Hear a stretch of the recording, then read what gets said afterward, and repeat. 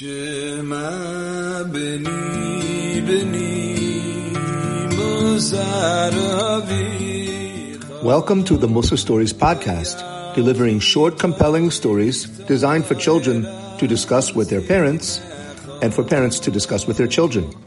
Shema beni beni Musar Avicha. Hello, parents. This is for the parents. If you want more stories for your children, please go visit my website, our website, mussarstories.com, for donation opportunities to keep our programs going. And now, hello, children. Have you heard anything geschmack for Parshas Acharei Mos? I've got something. It's a Mussar story, and it goes like this. Once there was a boy named Michael, who had a very strong imagination. He never used toys. He never played board games. He never had any play dates with friends. All Michael wanted to do when he came home from school was to go out to the backyard with a stick and walk around pretending.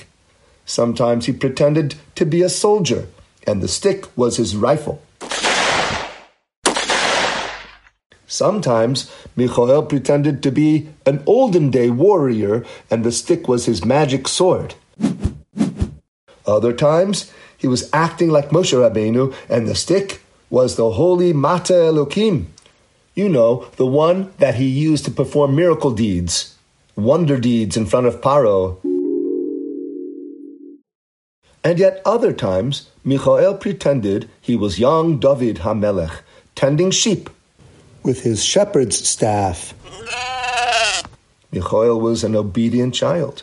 Whenever his mother asked him to come inside, "Michael, come inside," he did so immediately. Michael knew to disobey your mother is an aveira. The Torah says you aren't allowed to contradict your parents. Contradicting means, chas v'shalom, to say to them, "Mommy or Daddy, you are wrong." No, that's usur. And not obeying your parents is like contradicting them. Children, if you ever want to keep playing when your mother commands you to do something now, you are allowed to ask, "Mommy, can you call me in 5 or 10 minutes so I can finish what I'm playing?" But if she says no, it's no. And you'll get a long life for listening to your mother. The Torah promises it. Anyways, Michael had no problem respecting and fearing his parents. Here's what Michael's problem was. Michael was forgetful and didn't put things away. His pajamas were usually left on the floor. They hung out down there with his socks from yesterday. When Michael finished his homework, his books were left open collecting dust. Every morning there was a rush to get all the books ready back into his bag to go to school. Michael was not being responsible. Many ink pens dried out, and he had to throw them away because Michael had forgotten to put the pen cap back on. Shampoo bottles were left open as well as the tubes of toothpaste. The bath towel was rarely hung up to dry, and Michael usually forgot to turn off the bathroom heater and the lights when he was finished in there. Kids, what do you think about Michael's breakfast table? Do you think that the milk was put back into the refrigerator? Or the cereal back into the pantry? No. Sometimes the milk cap got lost because it wasn't screwed on right away. Michael's father gave him many extra chances to use his tools, until finally, after Michael left the drill outside in the rain, his father said, "No more." It wasn't that Michael was bad. He always accepted the consequences. Michael just wished he would remember to put things away before he goes off playing his imagination games. But Kinderlach, it all changed for the good when Michael's Rebbe spoke to the class about the Kohen Gadol on Yom Kippur. It was Parshas Acharei Mos. Michael was imagining himself being the Kohen Gadol while his Rebbe was speaking. He was imagining that it was Yom Kippur. Children, are you allowed to wash and bathe on Yom Kippur? No way! But I've got news for you. The Kohen Gadol in the Beis HaMikdash went completely underwater in a pool 5 times on Yom Kippur.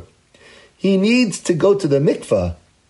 Every time the Kohen Gadol changes his clothes, he goes to the mikvah. But why does he change his clothes 5 times? Well, here's the answer. Do you know about the special garments of the Kohen Gadol? The ones that have gold on them? So he first gets dressed into them for the regular korbanos of every morning.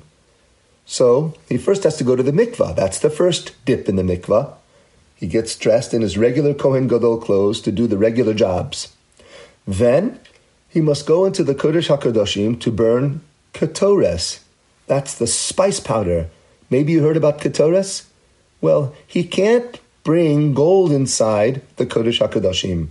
So the Kohen Gadol must change first into his white set of garments. So he goes into the mikveh water again.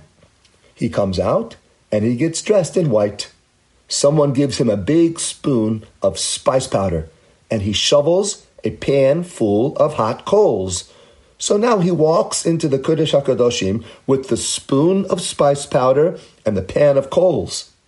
Then the Kohen Gadol stands still in the holiest place in the world, and he puts the pan of coals on the floor. Then the Kohen Gadol carefully drops the spice powder on top of the coals, and it starts to smoke and smoke and smoke. The smoke fills the Kodesh HaKadoshim. Meanwhile, the Kohen Gadol does a few other jobs special for Yom Kippur in his pure white garments.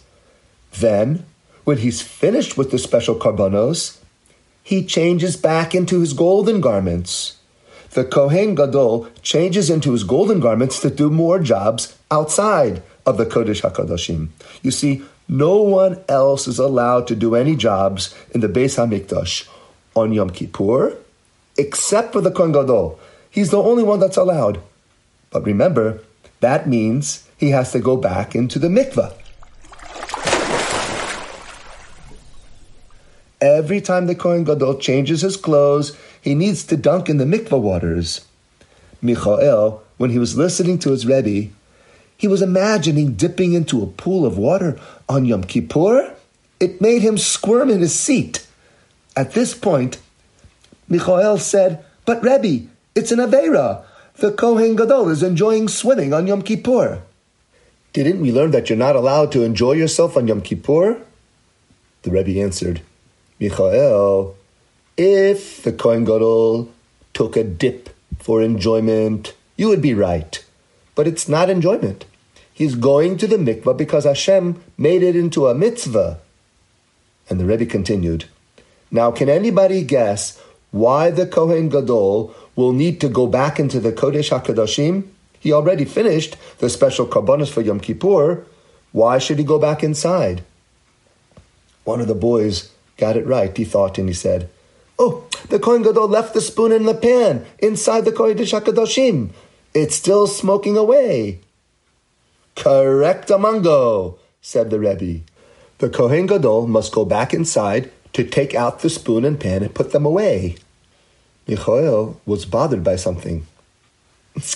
"But Rebbe, why should the Kohen Gadol have to go to the mikvah and then change into white clothes and go back into the Kodesh HaKadoshim just for that?" "I've got an idea.